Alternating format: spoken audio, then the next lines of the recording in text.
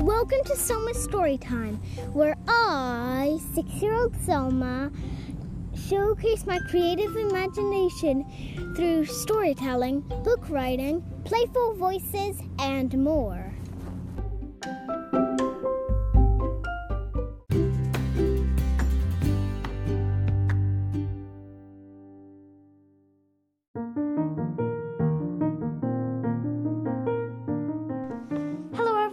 Welcome to Selma's story time. In chapter 5 of the Cave Sisters, we listened that our heroines will discover a up-to-no-good wolf and who tried to steal Trixie's powers, and Gertie saved the day. Find out what happens next when you listen to this episode. After all the excitement of being a Hydra, Gertie noticed that the Honduran bats were following her.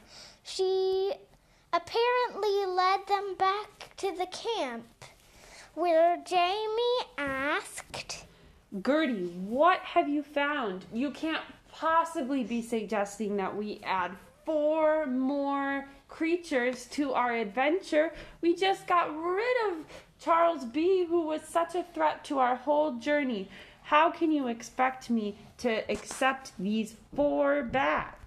Jamie, this is Ippa, Pippa, Squeak, and Eek. They've come to be friends with us. You better keep them on our team because they are so cute and friendly and they may be helpful to us. Just as Jamie tried to argue with Gertie about keeping these bat friends around, a musical, magical melody started to fill the air. We are Honduran bats so tiny, we are Honduran bats so tiny, we have come to befriend you, we have come to befriend you.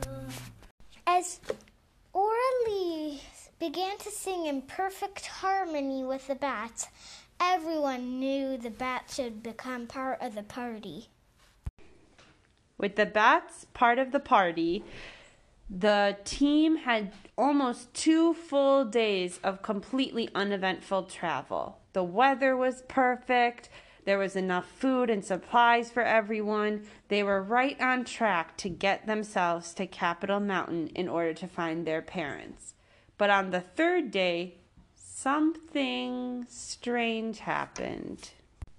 Oralee, Eek, Squeak, Ippa, and Pippa flew ahead to make sure that the path was good.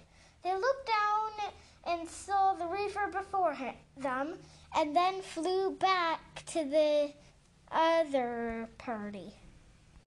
Oralee, Squeak, Eek, Ippa, and Pippa warned the team about the rushing river ahead.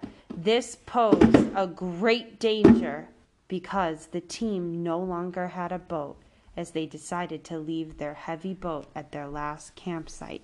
How will they cross the river? Without the boat and with very little time, the team decided to seek Trixie's powers to help them get across the river.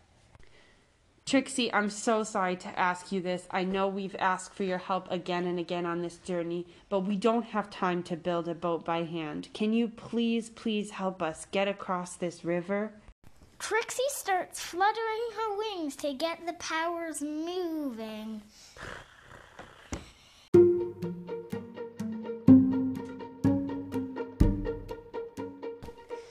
Ship, ship, ship, ship. Prepare yourself for the long trip.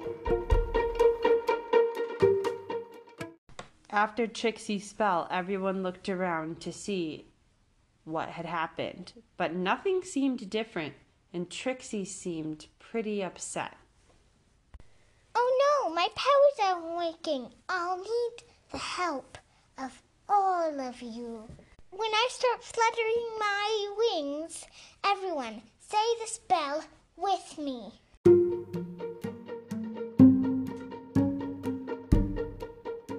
Ship, ship, ship, ship. Prepare yourself for the long trip. As soon as the chant a huge glowing boat picked them up from the bank and took them over to the other edge of the river.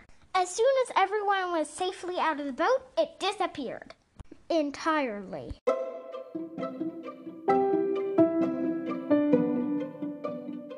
The shore was quite rocky, as everyone was trying to get their footing to make their way to a good place to set up camp for the evening.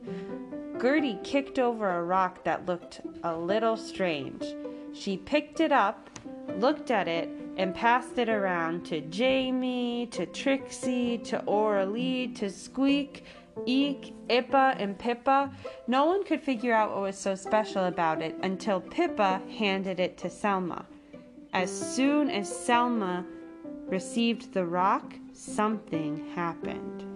As soon as Selma picked up the rock started to glow mysteriously. This rock, it's not just a rock, it's a compass, an old compass.